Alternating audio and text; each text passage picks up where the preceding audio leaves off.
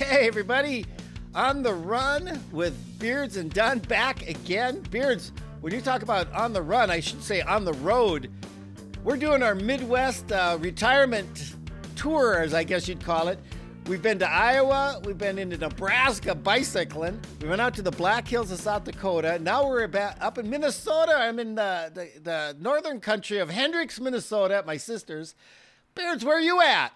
Well, and later today, you'll be coming way north to Bemidji, Minnesota. We can't wait for you and Karen to come and stay for a few days. We're going to do some fishing. You guys can probably do some cycling. It's beautiful. Oh, yeah. Yeah, by the time this comes out, we'll be at Beards' place, and hopefully our next podcast, we're going to be in the same room together. I don't know if that's a good idea or not. That's going to be interesting. It could be combustible or something like that. So, Don, I got to ask you. Okay, you and Karen have been retired now for pretty near a month. It seems like you're enjoying it. Beards, we took off right after, it was Labor Day weekend. It's when we quit that Friday before Labor Day. And we've kind of been on the go ever since.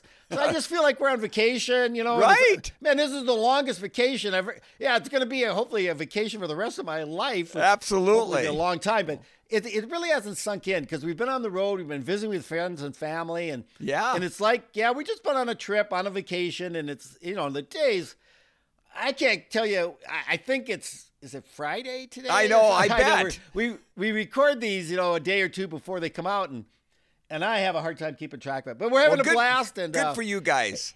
Well, let's talk a little bit here about racing, because I don't know if you heard on the news, Beards, there was a big race over in Berlin, Germany here recently. Unbelievable. I know you're shaking your head. Well, the guy who won it, Kipchoge. The guy, talk about consistency. Oh, holy 202. How many times does he run 202? I know. 5? I mean, at least. And so, there was no big surprise there. And he's, but on the women's side, wow, I'd never heard of this gal. And for the people who don't follow running or anything, the world record for women. I was in Boston in '83 when Joan Benoit set it at 2:22, and a lot of guys are like, "Holy shnikes!" Right? I've heard male chauvinist men say, "The day a woman beats me, I'm out. I'm done." Well, a lot of them just quit. And so, as I got older, and I don't know, I hate to say this, if I ever got. I don't want to sound like arrogant. I don't think I ever got beat by a woman in a foot race because I quit running in my early 30s, mid 30s. And so I was still very competitive.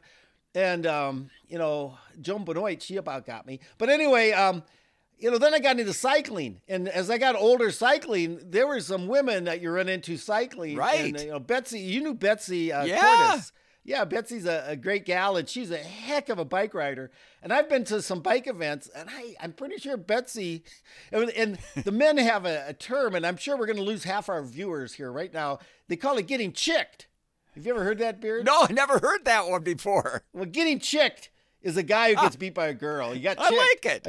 But it's terrible. You shouldn't call a woman a chick. I know.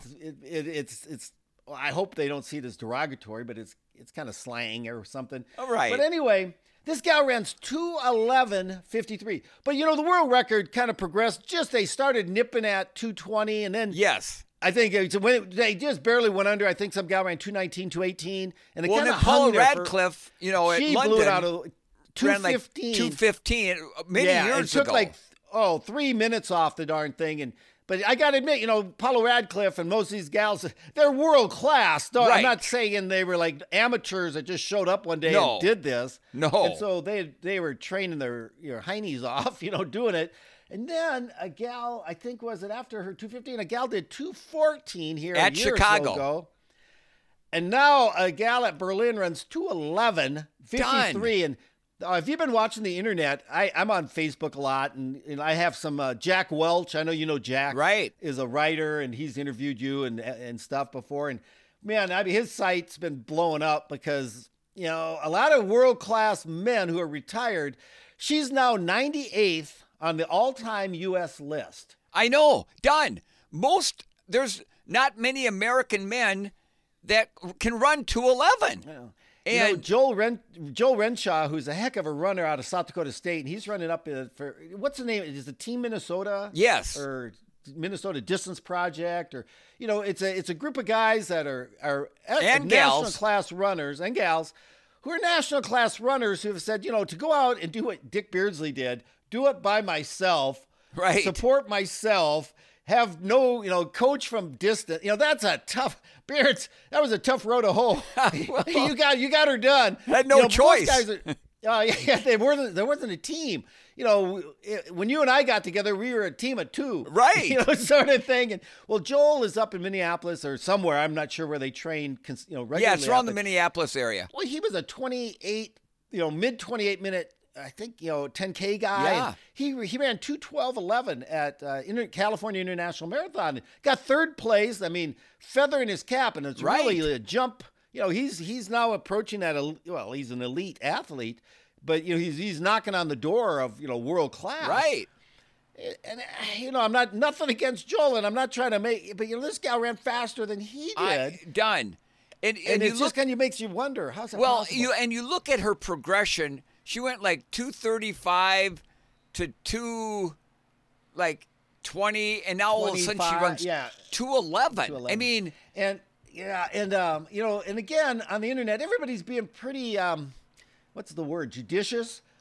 There's like, boy, this is interesting. Well, I think interesting is another word for suspicious, or something. Well, and there has been Kenyan athletes, and I'm thinking of a gal named Jipco. Jipco, Jipco, and she had won, I think, a couple, like New York a couple times or Chicago, and she got what's the word? Busted. Nabbed. Right. Busted for and it's either EPO, which if people don't know, it's a medicine that can help you develop more blood cells. It was invented for people that had like bone marrow cancer, right, or the anemia real bad. Their bodies weren't producing enough red blood cells on their own. And this medication would stimulate your processes. Well, somebody got the idea. I wonder if I gave that to an athlete, an endurance athlete, because we need more red blood cells to carry oxygen. It's like putting nitro in your gas. Exactly. Or something. You're gonna go like crazy, and so it worked. And then there's another one called CERA, and I don't know what that stands for, CERA. But I hear about all these in the world of cycling. And anyway, plus then the shoes. Adidas came out with their version, and they claim, and this was on the internet last night, Dick. I was right before I went to bed. Those shoes, they said they cost $500. Holy cow! And they can only be worn once, and because they're only good, they're like the weight is on microscopic weight, and so they don't hold up to like you. They said so.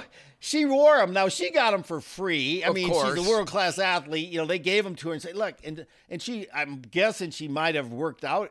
How do you buy, and they're good for one use. Wow. And some people on the internet go, yeah, there's so much for not running in new shoes. Dick Beardsley. No, they didn't say Dick Beardsley on there, but you don't run in new shoes. Everybody knows that. Man, you're going to find a seam or something's going to start rubbing that shouldn't, and you're going to get blisters or whatever.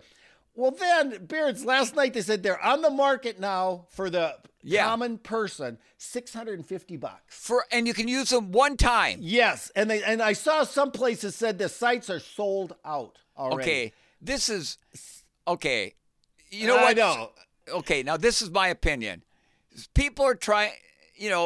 What did they say? What kind of drop in times you get by wearing those shoes, a percentage or anything? No, that hasn't been tested. They said, if Nike claimed 4%, right? They said that varies according to the runner, their stride pattern. You would have got like freaking 10%, I think, or something. No, you were so efficient anyway. Yeah. I'm not sure you would have got the 4 or 5% efficiency because you were so done. damn efficient. But the energy return. New Balance sent me a pair a couple years ago of those the carbon plated shoes. And, I'm slower than molasses in January now. And when you put them on, just walking in them, they push you forward. When you run in them, oh my gosh. Then the they definitely push you forward. And then your legs aren't near as beat up after a marathon, a half marathon. It's pretty amazing. But $600 for one-time shoe. Why any so-called amateur runner would waste their money on that is beyond me.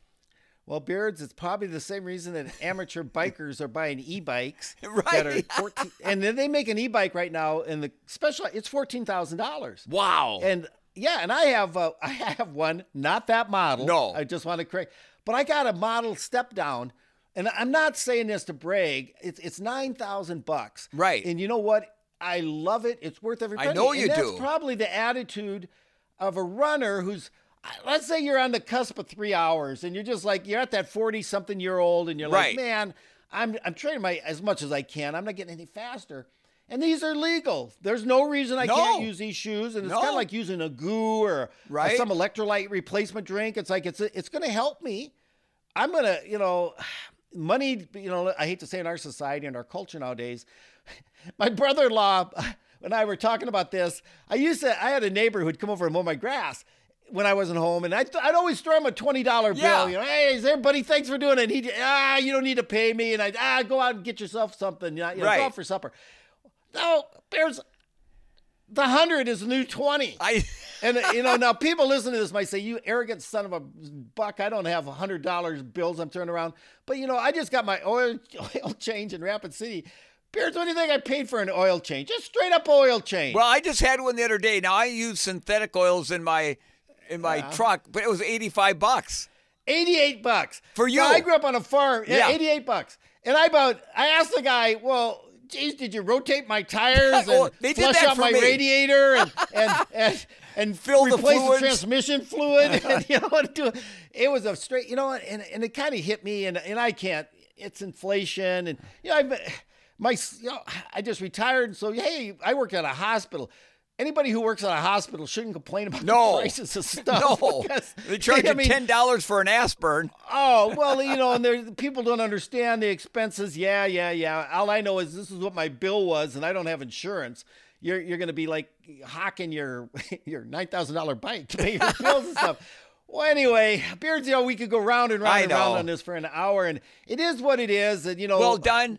Here's the deal, and this is what's hurting our sport of distance running in general, track and field, is that anytime anybody does run a fast time, number one, they must be doped up and stuff. Yeah, exactly. And there's no pure, man, what a great performance. No, and there's always that suspicion, and they're catching more of these people more and more all the time now. Like you said earlier, past champions from Boston, New York, Chicago. Years ago, and the money's gone. They're not getting the money back, but they take away their honor. Right. And there's got to be a shame. And, of course, the athletes, my gosh, I follow pro cycling. You talk about I hate to say it, a dirty sport. Right. And they keep saying, we've cleaned it up. First it was, back in the 90s, it was just terrible. And people were dying because of this. The EPO, because you develop more red blood cells, there's this thing called hematocrit, the thickness, the percentage of red blood cells in your volume of blood, and you increase your risk of blood clots. Oh. That's part of the job of blood cells is if you get, and there were athletes, and when their heart rates are so fit, their heart rates would slow down. Yeah. I'm not bragging. My heart rate would get down into the 30s. Right. I think yours did too, because we got this huge, big old, strong heart muscle. Well, when blood doesn't flow freely, it tends to coagulate. It'll clot up. It's like, and that's its job. If you get a hole in your side, Beard, you should know all about bleeding. But anyway, and clotting. But athletes are dying of blood clots, and they're young, healthy athletes, and a lot of them are amateurs because they were trying to make the jump to the pros. And to do that, they were using they were training hard. Unfortunately, sometimes hard training can only take you so far genetically, and some people aren't willing to accept that. And it's like that's the way it should be. There's a movie on Netflix called The Rider, and it's fiction. It's loosely based on a pro athlete, cyclist career, and it's kind of the behind the scenes, and it shows tons of unfortunately blood doping, testosterone injections, all this stuff, which I don't think I know it's not far from the truth, and unfortunately the money. What does a winner of Berlin make? Just in prize money, Beards. Well, is done. It 500,000, $500,000? Somewhere in that neighborhood. And then like somebody like Kipchoge in the top run, they're definitely, he's probably getting 300,000 to 400,000 just to show up. And then his contracts are millions and stuff. Right. And so if you're a young athlete who's, and I've never met Joel Renshaw. I appreciate Joel is going for it. Here's a kid that went to South Dakota State. He's talented. Obviously, he's got a great work ethic. Rod DeHaven was his coach in college, and he's decided, I'm making a commitment here, and I'm going to see where I can go with this. Good for him. It reminds me of you, Dick. I just wish more. I'd like to say I went for it, and in the end, you get to a point of reality. I never broke 30 minutes in the 10K. Yeah. So for me I wanted to see how far I could take it, and I think I did. And Joel was, he ran the 10K. I hate to say this, Dick, faster than you ever ran. Oh, yeah. 10K, but that doesn't always transfer that you're going to run a great marathon. Right. And so, but how do you know until you get out there? Until you try. Go after. What's Terry Collison? Get after it. Right. And so I think somebody like him, I'm hoping he's like you. If you said it wasn't even available, you didn't know anybody using the stuff. You didn't know how the stuff worked, and you didn't know the stuff existed. Exactly. Other than we used to hear about Lassie Viren over in Finland. Blood doping. Reindeer. Yeah, exactly. He said it was the reindeer milk. But anyway, that must have been their name for it. But I give Joel a lot of credit. You weren't tempted. Now, Joel, I'm hoping he's not around anybody. Or, that would say, look, Joel, you're a 212, bud, but to get to that level, you got to go sub 210. And to make that leap, we can do it. So nobody will ever find out. Wow. Those kind of temptations. Tempting. Oh, I'm just glad when I was 22, 23, 24 years old, nobody whispered that in my ear. Right. Because, there's you can say, Mike, you wouldn't have done it today. But at that time.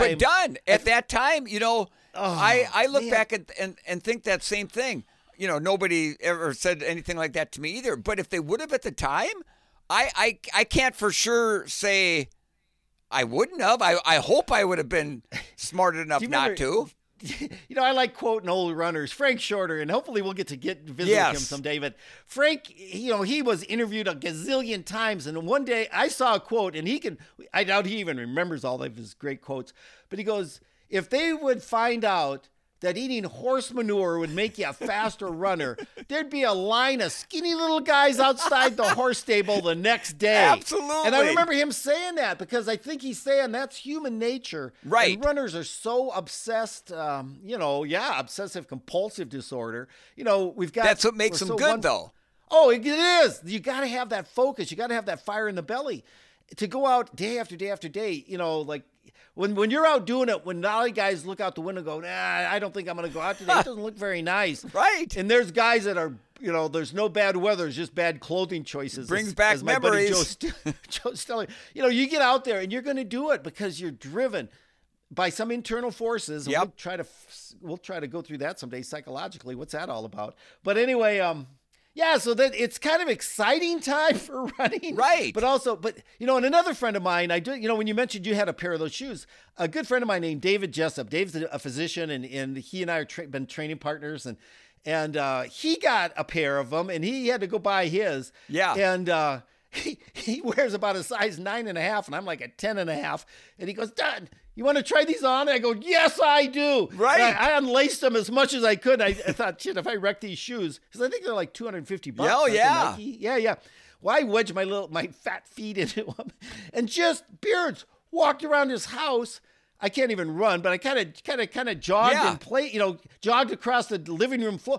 And you're right. I felt like I was going to fall on my nose. I know it. I'm exaggering, but I mean, you could feel like, wow. Yes. Well, if I notice it just walking, then I feel like I'm being propelled. Mikey, that's exactly what you feel like. You feel like you're being propelled, and somebody's behind you, kind of just giving you a nice, gentle push forward every time you take a stride. Interesting. And the whole thing is also they're using them. If you're an elite athlete, you probably can have a freaking bunch of these shoes, right? Because the companies are giving them to you. But I've heard it, when they do their hard interval training, you wear these shoes and the next day, like you said, Dick, they're not beating you up. Exactly. To the point where you have to have it. We used to do the hard, easy system. That's you have to. You got to give yourself. Training occurs during recovery, not actually during. Exactly. Training is actually injuring yourself, and then your body adapts and it heals more efficiently. Right. You're stronger.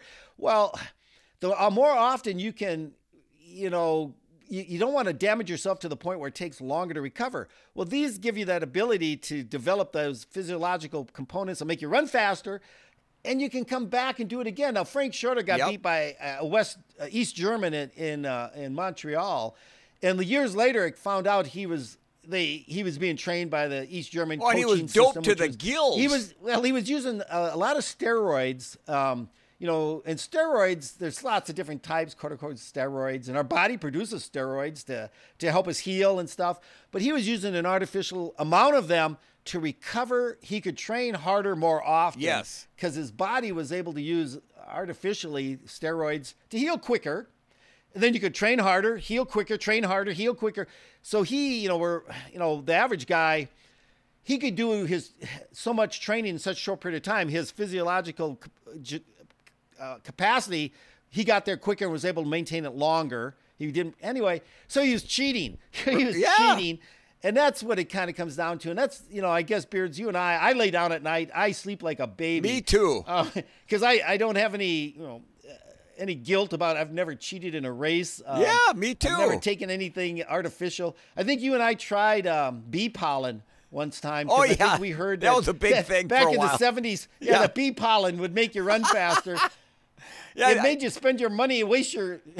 Well, I don't know that it made me run faster, but you thought it might have. Well, I thought it might have, but then I always, I'd be going around all day going. Stop it. That's enough of that. All right. Well, the whole thing. It comes down to racing and the joy of racing. We loved it. And I know, and you've got your training log. I've got mine here from 1982. And Beards, I think I counted. I think I started racing in April 17th at the Brookings 10K, and then I raced till October 3rd. April, May, June, July, August, September, October. 7 months. I had 18 races, and so I'm looking through it here, and it was pretty much every weekend. If there was a race within driving distance, I was there. And when I showed up, it was pretty much the same guys weekend after weekend after weekend, because there's about 5, 6, 7 of us. I start naming names: Rob Kinnunen, Randy Fisher, Dwayne Mills-Slagle, Virgil Cheerdsma. I'm trying to think of the dude from over in Worthington that was really a good runner. Winia. Yeah, Gerald Winia.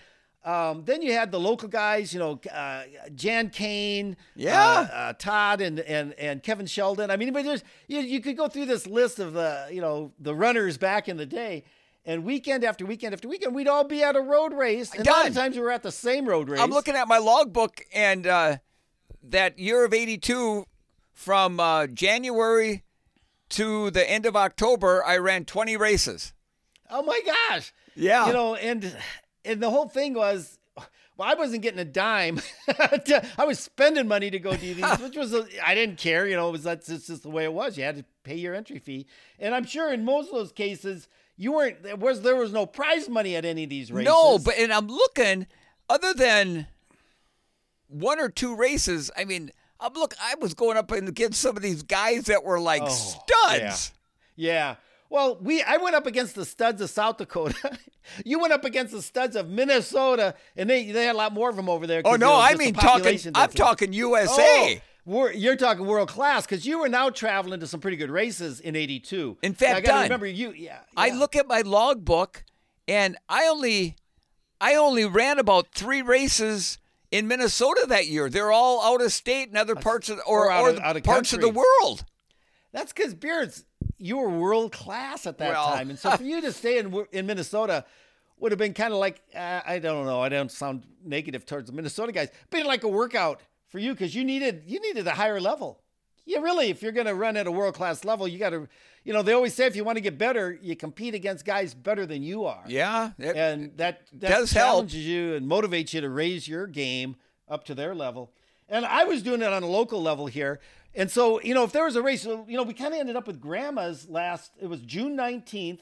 I know you won it. I got 10th. Yeah. I actually, 1 week later, I went to Watertown, the Lake Kempeska. I didn't do the half marathon. They have a great race up there. It goes around the Lake Kempeska. Nice. It's like Detroit Lake. It's like your half marathon. It's just there. Let's run around the darn thing. And the distance was right. I did a 4-mile relay with Bob Bartling, Tammy Weimer, I think was the name, out of Brookings, and Virgil Cheerson and I, the four of us. And man, my legs, it was 1 week after Grandma's. And I was good. I did a 4-mile leg of the relay, and the first 2 miles are fine. The last 2 miles, I was like you at the end of Grandma's. I couldn't wait for this to get over with fast enough because my legs, I tell you, they hadn't recovered. And I remember distinctly, Beards, the first 2 miles I was flying. The last 2 miles, it was one step after the other because when the lights went out, but lucky it was a relay, like there was nobody near me, and we won the darn thing. Well, I ran 2014 for 4 miles. Which nice. Was a decent 4-mile, but I went out like at 4:50 pace and ended up at 5:20 pace. I was running marathon pace at that. But, and so then, 1 week after that, I'm at Lenox doing the Lenox 6-mile. 1 week after that, I'm at Adrian, Minnesota and my legs felt good now. I'm back. 1 week later, I'm at Mitchell doing a 15K. 1 week after that, I'm at Salem. Okay, then I had a 2-week break before we went, to the Brookings 1-hour run. So, yeah, I mean, racing, you and I think, I don't know if you said it, it's the cherry on top of the dessert. It really is. It's banana split. And done. It's why you train, because the hard part is, and the not so fun part is kind of the training. The fun part is getting in there and racing. And I'm looking at my logbook. So right after Duluth on the 19th, the next morning I jumped on a plane, went to Anchorage, Alaska. And a few days after I got there, I ran a 10K. I went through the first mile in 4:26, ended up running, 30:44, and it was fortunate to get first. Then because wasn't Don Clary and some good runners from Alaska? Yeah. I think and then the next 2 days later, I was in Fairbanks, and I ran another 10K, ran like 29:50, and was fortunate to win that. Done. I get back, and a few days later, I'm in Saginaw, Michigan. I run the Bridgeport 5-miler and ran 24:19, got first. And then the next weekend, I'm in Middletown, New York for the Orange County Classic. So, okay. I remember this. I'm in the race. Frank Shorter it's his hometown. Frank's in it. Rod Dixon, Mr. Stud, is in the race. We go through the first mile in 4:21, and I'm hurting, and it was hot. Well, Shorter ended up winning it. Rod was second. I can't remember who got third. I was fourth, ran 30:44. And then a week and a half later, I'm in Agawam, Massachusetts for the Riverside Park 5-miler. Done. We go out the first mile in 4:19. I'm hanging on to the back of the pack. So done. That day in that 5-miler out in Agawam, Massachusetts, I run 23:31 and got 8th. Greg Meyer set the American record that day, ran 22:46, and Bobby Hodge was right behind him in 22:48. I couldn't even see them guys by the time we got to the end. Well, 5-mile was a little outside your wheelhouse. It was. That's pretty short for you, bud. But man, Beards, I was trying to keep track there. You were just basically traveling and racing. Well, and done. I don't know how much training you got. Well, you know me. I'd go out. I remember after that Agawam 5-miler, it was that night. The next morning, I went out and did like a 22-miler, But then done. My gosh. So I get back from Agawam. The race was August 8th. 4 days later, I'm in Brookings, South Dakota for you know what. Ooh, the 1-hour run. And yeah, that's let's just get right into it. Yes. Bob Bartling was, Mr. Prairie Strider, and he would host the Prairie Striders. And at that period of time, they were hosting the hour run twice a year. I know it was, and done. They did one in the spring and one in the fall. And they were being held all over the country back then. They were. They were called Postal. Yes. And what you would do is, and it was TAC, I think was the Athletic Congress. Right. It used to be called AAU. But, they changed the configuration of amateur athletics or whatever, and it became the TAC. They were like the sponsors of it or the underwriters, whatever, the organizer. But then you'd have your local TAC official, and we had one in Sioux Falls, Peggy Graff, who you had to have you said, Beards, I don't know if you remember this, you used to get an AAU card. Yes. To run AAU races. You had to have it was one. a minimal fee. It was probably like $10 or whatever. And bike racers have it too. We have a cycling federation that you had to be a member of to race. And then the Athletic Congress kind of replaced the AAU. And the gal who had been doing the licensing in South Dakota, I should remember her name because I bought AAU licenses from her for years. But she wanted to retire. She was getting old. And Peggy Graff, bless her heart, she said, well, somebody's got to do this. And Peggy was a heck of a runner. She broke 40 minutes for 10K. And was really good. And so she became the TAC official that would sell licenses to race TAC events. Well, then Bob, they had, they were TAC sanctioned and all this. They made sure courses were accurate. And they would do all the TAC paperwork to make courses certified. In fact, I think Brookings kind of, lorded it over the rest of the state. They had certified courses. Well, because of Bob. Oh, exactly. Because your time in Rapid City, and not to pick on Rapid City or in Aberdeen or Watertown, wherever the race was, if you actually set an age group or heaven forbid, an American or world record, it wouldn't count. It wouldn't count because it wasn't a sanctioned course. It has to be, sanctioned means that it had been certified, that it was 100% legal. It was the right distance. And Bob, he loved to age group records. He kept track of those things for people, and he had several. And Beards, you and I think at one time had age group records for the hour run. Yeah. And because we did these events. And so anyway, they had an hour run that spring in like April, or March, April. It was early. And for whatever reason, I didn't go. But, some of our teammates, Randy Fisher, Virgil Cheersma, they had done it that spring and it ran really well, somewhere between 11 and 12 miles, probably like 5:15, 5:20 pace for an hour. Now, for people that are listening and going, hour run, I don't understand. You just go out on the road and run for an hour and they measure how far you ran or something? Oh, no. It's a lot more specific. Oh, yeah. You run on a track. Exactly. You run on a track. Now, most runners who love running, track running and racing isn't probably, they love being out in nature, going down gravel roads. Right. Going, grassy parks, beautiful scenery. Yeah, you go to the track and you go run in a circle, a quarter mile at a time. For an hour. And so, a lot of people hated the 10K in track because it's 25 laps of the track and you're running as fast as you can. And man, after about 12 laps, you're like, I'm half done, and I've got 12, 13 more laps to do. And it's kind of mentally, really tough. But the coolest thing about running on the track is the pacing.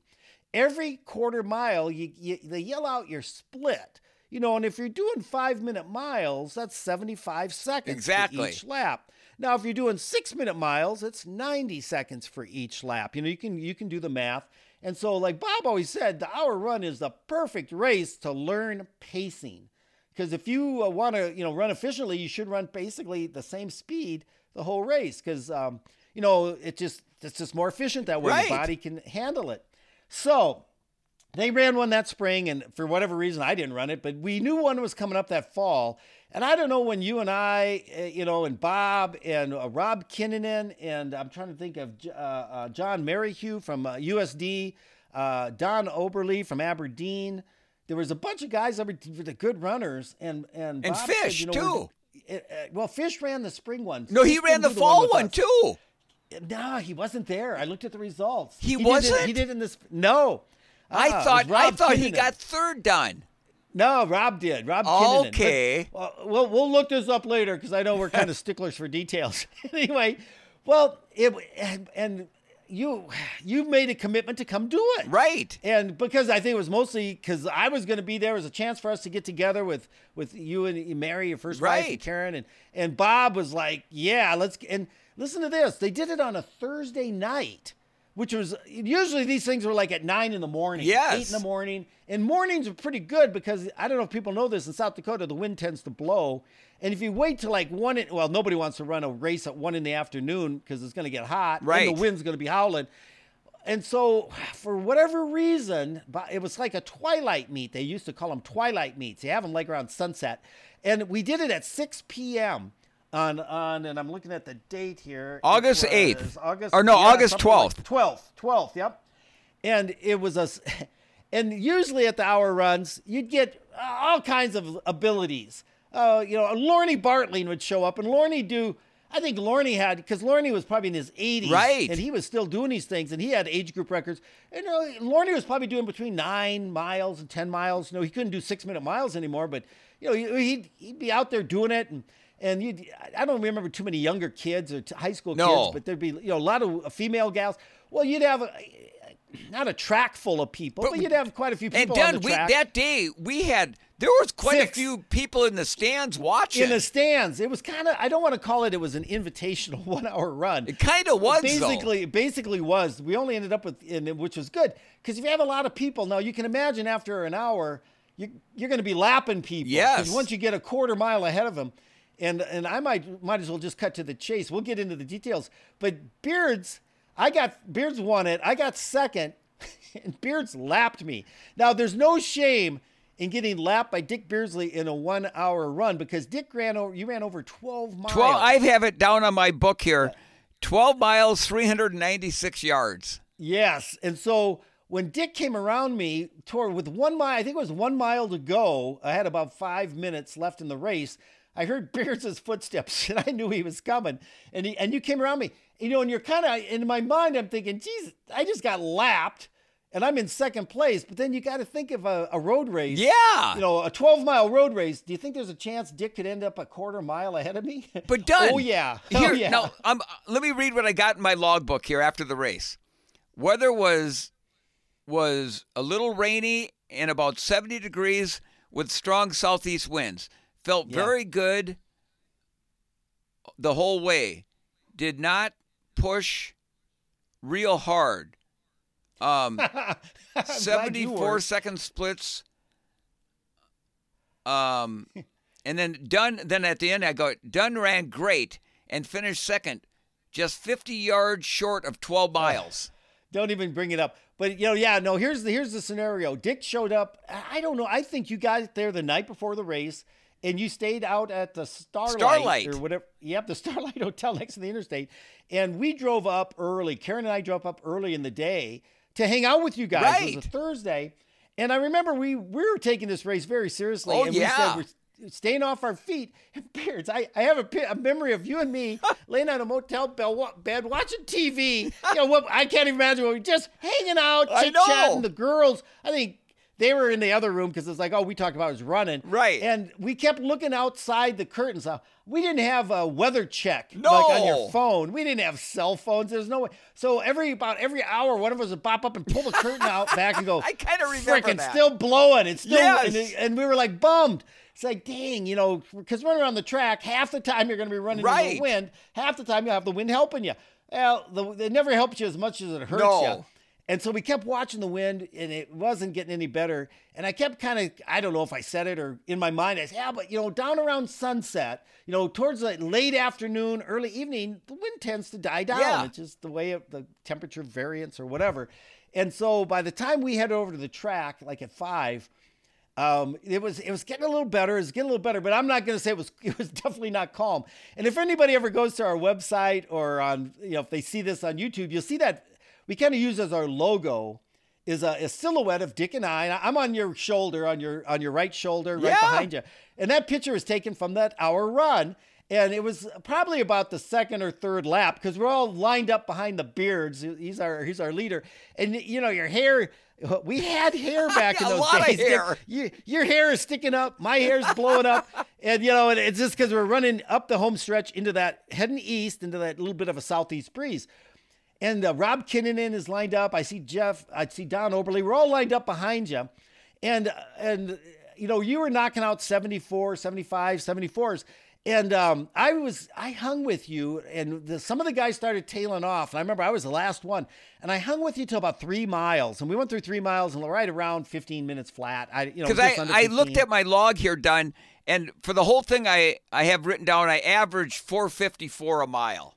Yep, and so we were we're doing sub 5. Right. And I got to admit, following you, whenever we ran together, it just felt the runs flowed. I felt pretty good, but I kind of had that, when you're at your threshold. And yeah. Your threshold's when you're at about 90% of your max heart rate. You're kind of finding that point where lactic acid, which is a waste product of metabolism, is building up. And if you're right on the edge, you're processing it about as fast as you're building it up.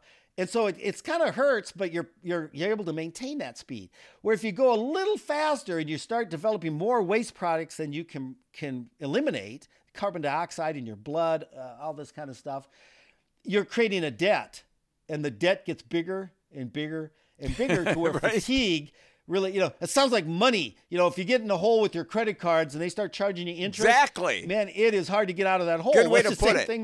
It's the same thing with these fatiguing factors. And I knew I was on the cusp, because, and you find this point through trial and error. You find it through training, you find it through racing. And I had to let you go because I thought, well, if I hang with the Beards another mile or two, I maybe can do that, but I'm going to have to slow down because of the fatigue. And I didn't want, and so I let you go. And so now, which is really hard, we're all running by ourselves. Yeah. We're all running our own little race around the track. Now, what's kind of interesting about this hour run is every runner has to have an assigned, I don't know if I'd call him an official, but a timekeeper. Oh, that's they right. They count your laps and record your time every lap. And if people really have any interest in this whatsoever, go to our beardsanddunpod.com website. And I'll have this up. It's on the extras. I have my sheet. I don't know. I wonder whatever happened to your results. Who knows? Sheet. Probably in a box somewhere. I got a photocopy of mine because they had to send in the original to TAC because it's made part of the competition nationwide. Well, I got a copy of mine, and a guy named Greg Mix was a local runner in Brookings, and Greg was out there, and I don't know if these guys, they all volunteered, or Bob recruited them, and I don't know who did your splits, but Greg Mix did mine, because he had to sign his name to the results and date it, and say, yep, I attest that this is what the guy did. So I have every quarter mile time, and then off to the side. Oh, well, go to my website and see mine. But anyway, and so I went through 6 miles. I was at 29 plus. I was sub 5s, and I was sub 5s all the way through 8 miles. Nice. And then, it started slipping away. And I think I threw in a few 76s. And, and if you look at my splits, they were all 74 to 70. I think the slowest quarter I ran was 77. That's impressive. Oh, Doug. Very consistent. Like a metronome. You're trying to just maintain that same speed the whole way. The nice thing about running on a track is you kind of get in that rhythm. There's no hills or anything like that to kind of vary the pace a little bit. To step in and get a cramp or whatever happened to you at Bond. Anyway, and so the darn thing, Beards catches me with 1 mile to go, and I'm doing the mathematics in my head. I needed a 4:41 last mile to hit 12. And I knew to hit 12 miles. And I let's be honest, folks, I could go out and run a 4:41 1 mile. Right. And I might have been able to do that earlier in the race if you said, okay, we're just going to go 1 more mile and stop. Yeah, I might have been able to crank out a 4:40. But I thought there's no way. But I just said I might just keep running. And with 1 lap to go, they shoot a gun. Yes. They shoot a starter's pistol. Boom. And it's telling you've got 1 minute. And that means if you've had anything left, go for it. Because, in a regular race, you get to they might have a sign in the road that says 400 meters to the finish. And, and they do in cycling. Well, in a 1 hour run, you don't know where you're at in that dang hour, but they will shoot the gun. And they hand you a sock. And in the sock is sand. You're right. Sand. It's like a half a pound or a quarter of a pound. And they tie a knot in the top of the sock. Well, the reason is when they shoot the gun again, it's over. Yep. And wherever you are, it's on the honor system. Drop the sock. That's your official finishing distance spot. So and they have to give everybody this goddamn sock when they're within one, they with the finish line, they have to be within a minute of the, if you don't have your sock, I guess you just stop and stand there in the track. Well, no, they try to go, okay, Mike, they gave me the dang sock as I crossed the start-finish line, I had to carry that dang sock with me for a minute. I would say that's what kept me from getting 12 There you go. No.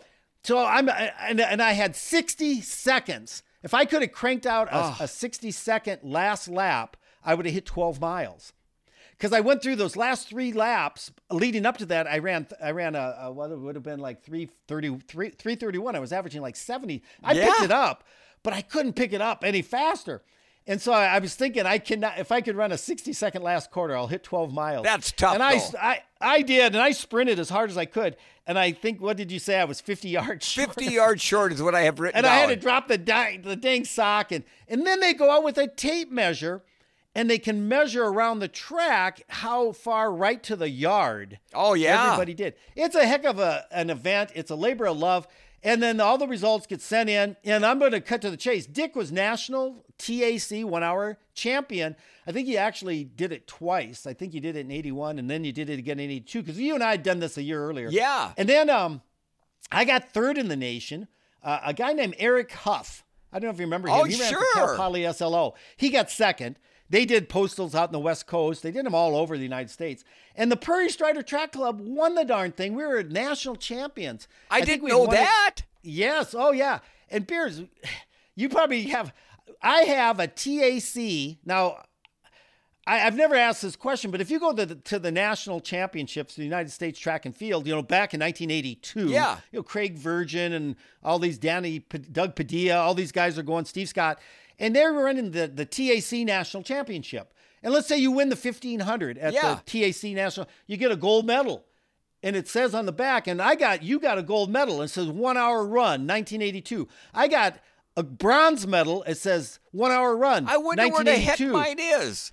We have then gold TAC medals that say Team Champions 1 hour run. Wow. And I have these in a box. If he's done, I don't believe it. I'll when I get home, I'll take a. Oh my gosh. I didn't keep everything, but some things I got. Because how many people can say they've got a national TAC gold, silver, bronze? I'm sure I probably got it in a box somewhere in the attic. Well, we were just giddy as all get out. Oh, I remember we went for a cool down run. And yes, there were quite a few, I don't want to call them fans, let's call them spectators. Yeah. That came out. I think some of them were a lot of the SDSU guys. And I think Rob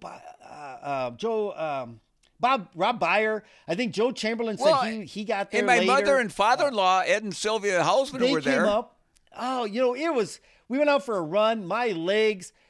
And Beards, I kind of use this as a, what do they call a milestone, a marker, a watershed moment. There's all these terms where I kind of, I was 25 years old at that point, and I thought to myself, okay, that's a good run. That's one of my best efforts running in my career. I always dreamt of breaking 5 minutes in the mile as a high school kid. As a freshman, I wanted to do it, couldn't do it. And now I just cranked out. I know 12 of them exactly. And I thought, man, and now I'm thinking Beards knocked out 26 of these at a faster, 454, 455 pace. And so it's all relative, It is. And so then I kind of, that's when you start thinking, I need to do, and I was in grad school. I need to be thinking about my future, because I don't know if running is going to be a great way to make a living. In the meantime, too, and we'll kind of wrap this up. I think we're right at time. I was so excited, Beards. You introduced me to Will Elbers at Grandma's in that car ride up there. Will ended up 19th that day. I looked back at the results. I got 10th. And he said, Mike, we're going to put this team together. Would you be interested? I said, yeah, I would. He goes, okay, I'll send you some stuff. Well, Beards, I am not kidding you. The next week, I don't know how UPS was in existence in 1982. I guess they were. I got a box, kind of like you said, when you got that box from New Balance. I got a box from Brooks. And in it were like 3 pairs of training shoes, a bunch of T-shirts, a warm-up suit, a racing singlet, I remember when you got that. I was so excited Beards, for you. I was like a little kid on Christmas morning. I don't know if I teared up or not. I think I probably should have. I did with happiness. And they sent me a contract And I have it to this day. If I could put it up on the web, it's kind of like bragging, but I could put it up on our extras sometime because I still have it. I had to sign the darn thing and date it, and send a copy back to them. And it says full shoes and clothing. And I can't remember. I think it was $500 or $1,000 of travel money. They didn't give me any cash. It wasn't like I'm buying groceries. But still. But they gave you the ability to run races. And I could use that money for a couple races. We'll talk about those next time. That's awesome. Yeah, no. Beards, that was kind of, again, in 1982, to be a runner and, to put that kind of work and effort into it, a lot of people might have questioned, like, Jesus, all you guys do is run, and you're going, why? I remember kids in high school asking me, why do you run so much? And I couldn't answer them. I can. I do it because I enjoy it. Well, I take pleasure and satisfaction. And I don't have to justify my behavior to anybody other than my wife. But and here's the deal.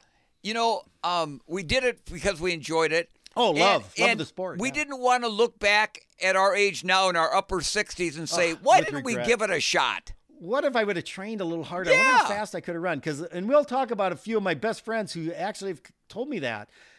Mike Bills, who was a fantastic runner, 3-time All-American, and Joe Chamberlain, who was, I tell you, Joe's an inspiration. He's a heck of a runner. Right. And Joe was faster than I was in college. And Joe came from a little town out in middle of nowhere, South Dakota.